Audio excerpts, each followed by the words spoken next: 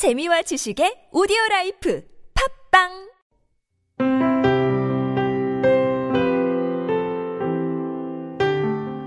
Thinking Aloud. Today I'd like to give recognition to a life-changing invention. Because on this day, in 1583, the citizens of Holland experienced time travel for the first time. They had gone to bed the previous night, January 1st.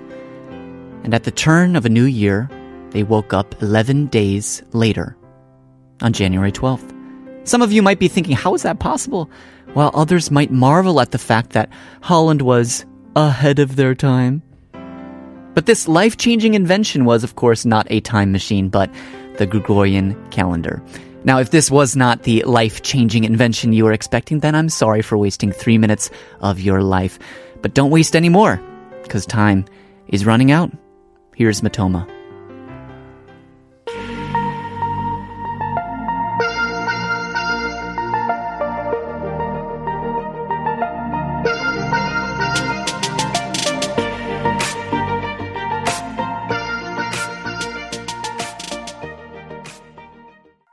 Matoma featuring Astrid S. Running out. I guess in this case it was love is running out, not necessarily time. Is your time running out if your calendar suddenly jumps ahead 11 days? That's a pretty cool fact. Right? Wow. Wouldn't you feel a little bit gypped? Sure. Yeah. I mean, the reality that you lived in just in one day was completely changed. Suddenly you lost 11 days. Right? Yeah. So this happened because the whole world didn't adopt this at once, which is, I think, one of the more fascinating facts because you take for granted that we operate pretty much around the world internationally on the Gregorian calendar. Mm-hmm. Of course, there are different cases. You know, in Korea, there's even a simultaneous keeping of the lunar calendar. And I think, you know, in other places as well, people still ascribe to their lunar calendar in some cases. But back in 1582 or 1583, that's when the calendar was first introduced and many European countries switched over. Now, as I said, not at the same time. It was introduced by a man named Pope Gregory VIII. He was the Pope of the Roman Catholic Church. Now, it consists of a calendar that is 365.25 days long. And that 0.25 meaning, of course, each year has like an extra... Would that be the leap?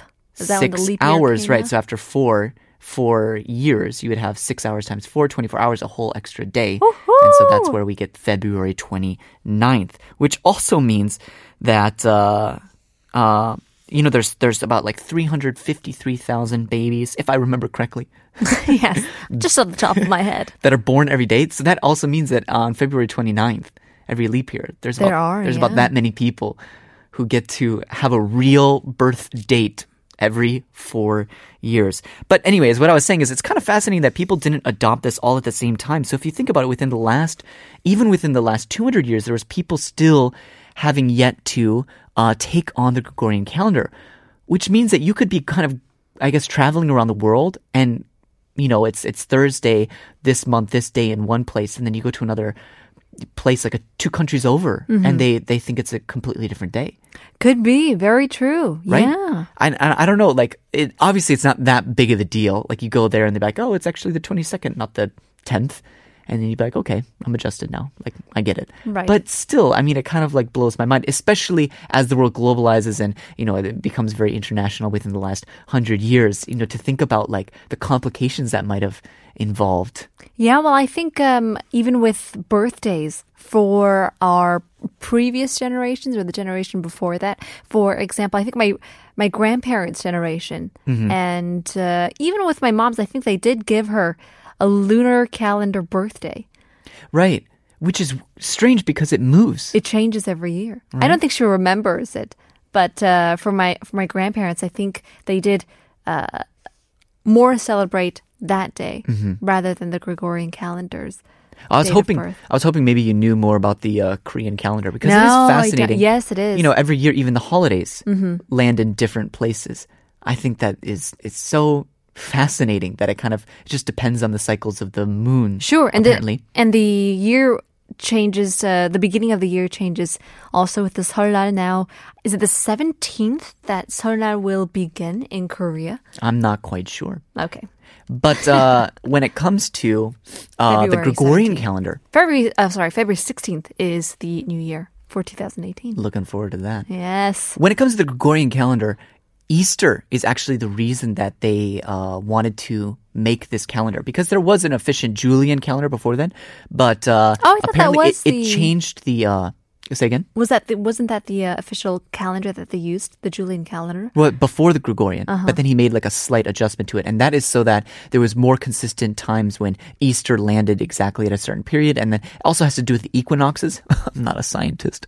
I don't know those things. But interestingly enough, the last European country to adopt the reform was Greece in 1923.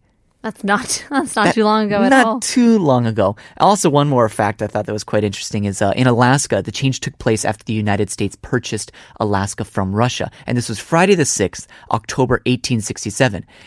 The next day followed by Friday the 18th. So we went from the 6th to the 18th. So instead of 12 days, only 11 were skipped. And the day of the week was repeated on successive days because at the same time, the international dateline was moved. So from following the Alaska's eastern border between Alaska and Canada, it was moved to follow its western border.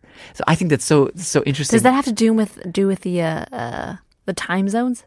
Well, right. International dateline, meaning like when the whole world kind of flips over to the next day. Interesting. You know, it's like when we experience that every time we fly Yes. back and forth. Right, and you're right, kind of like, wait, I lost a day? And the pilot will announce it as well. Yeah. We're just crossing the international time zone. Welcome to Friday.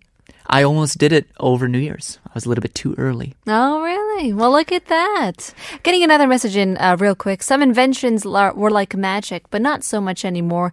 A dishwasher or fax machine. Smart cell phones was a giant leap, but maybe related to the internet, really. Certainly. Yeah. Definitely was a leap, though, in any case.